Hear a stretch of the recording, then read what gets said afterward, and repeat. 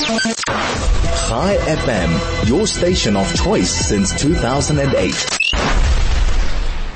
I am delighted to speak to stand-up and TV comedian Loyisa Gola. You may remember Loyisa from his show on ENCA and TETV, The Late Night News. I know I do, and I was an avid fan. I don't think I missed an episode.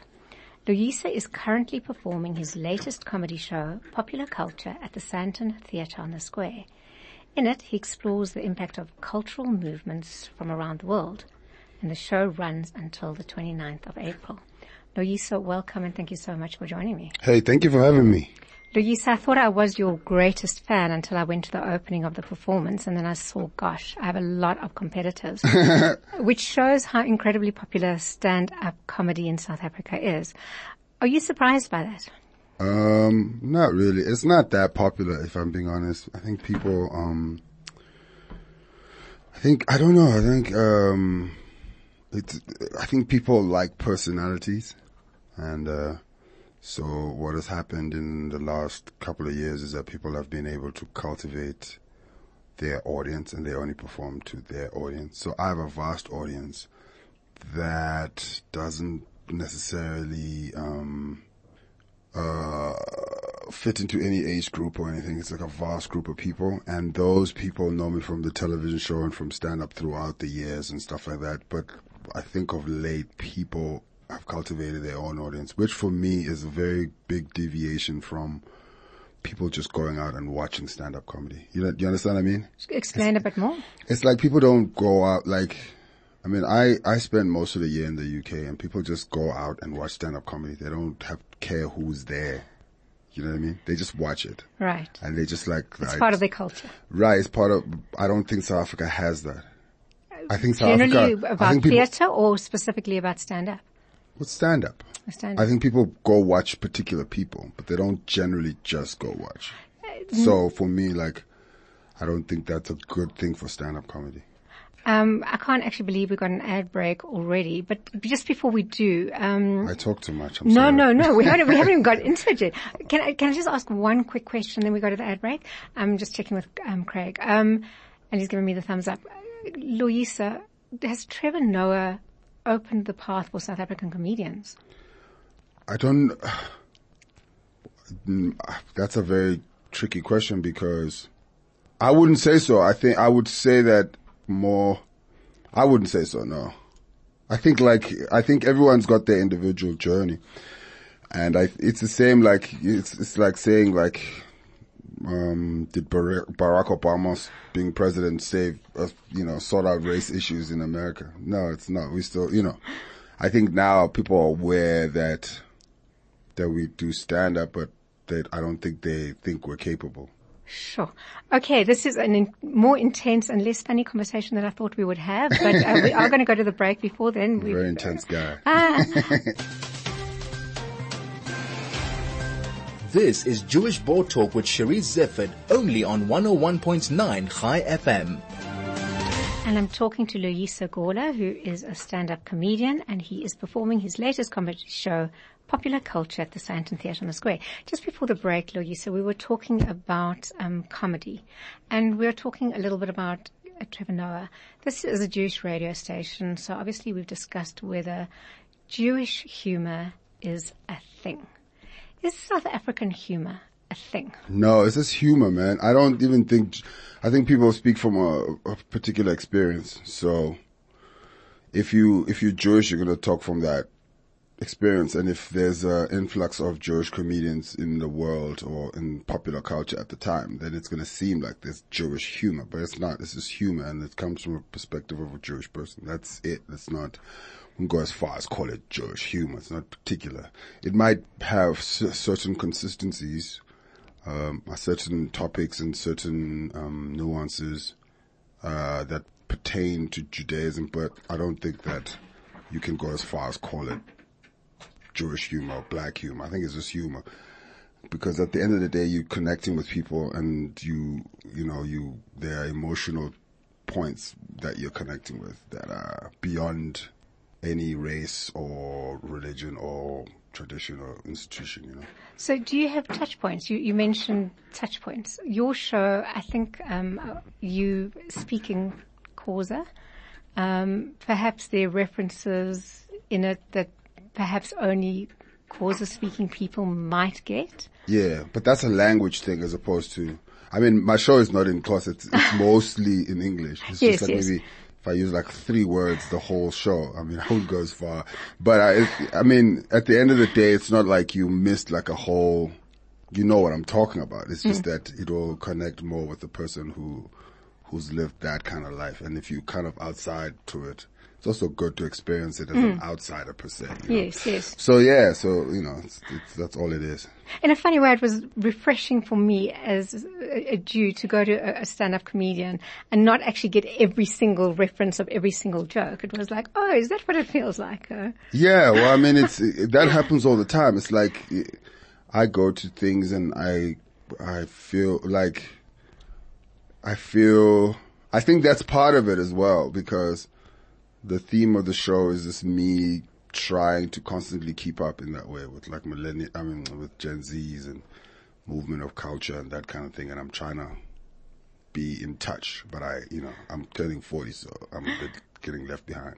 Well, let's talk about the theme of your show, popular culture, hip hop, podcasts, identity politics.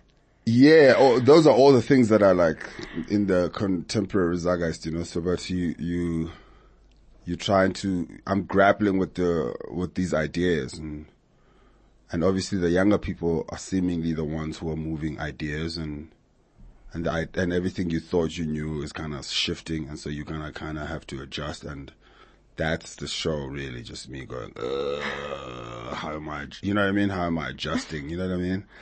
So I think for me, those are actual things that are happening in my life that I'm bringing onto the stage. So these are things you're grappling with as a 40-year-old understanding society. You're a satirist, you comment on society, and you express how you're feeling. Yeah, definitely. But I think, over and above that, it like, in order to really capture a sense of honesty and a truthfulness in my show, I have to kind of be going through some of the experience. It's not entirely made up. A lot of it is just silly stuff, but at the end of the day, I really do, it is something that I am experiencing. So I try to draw from that. I really try to draw my work from like, a place of self, you know, like just like, like I always feel like when I'm on stage, it's like a full self-reflection. Like, so I have to be kind of aware of myself and be aware of how people see me and that kind of stuff. So it's, you know, I'm always grappling with those two things. You know? You've obviously just come back from the UK and the States. You've traveled. What have you been doing? I've just been, I mean, I live in the UK most. I'm like a UK resident. Okay. So I go back and forth. So I'll be in South Africa for like until July, and then I'll probably be in the UK until November, from July to November. So I think like it's just a back and forth for me. I'm developing some stuff, that I'm trying to produce. I don't want to talk too much about that because it's a lot of work, and I don't want to trick my brain to thinking that I've done the work before I've done it. So I don't really like talking about, because sometimes when you speak something into the universe, the brain thinks you've done it. So I'm working on a bunch of stuff, but I still, it doesn't matter what I do or what I embark on. I think like I always come back to jokes on stage with just me and Mike and the audience. I think I enjoy that the most, number one. And also it's where I'm from, man. It's like, that's, you know, like it's really where I'm from. It's the roots of my whole entire career and existence. I've done stand-up comedy longer than I've not done stand-up comedy, like in terms of life. So it's a big part of my life. Stand-up comedy depends so much on the interaction between yourself and the audience. Absolutely. How much is your show scripted? It's 100% scripted. And audience participation?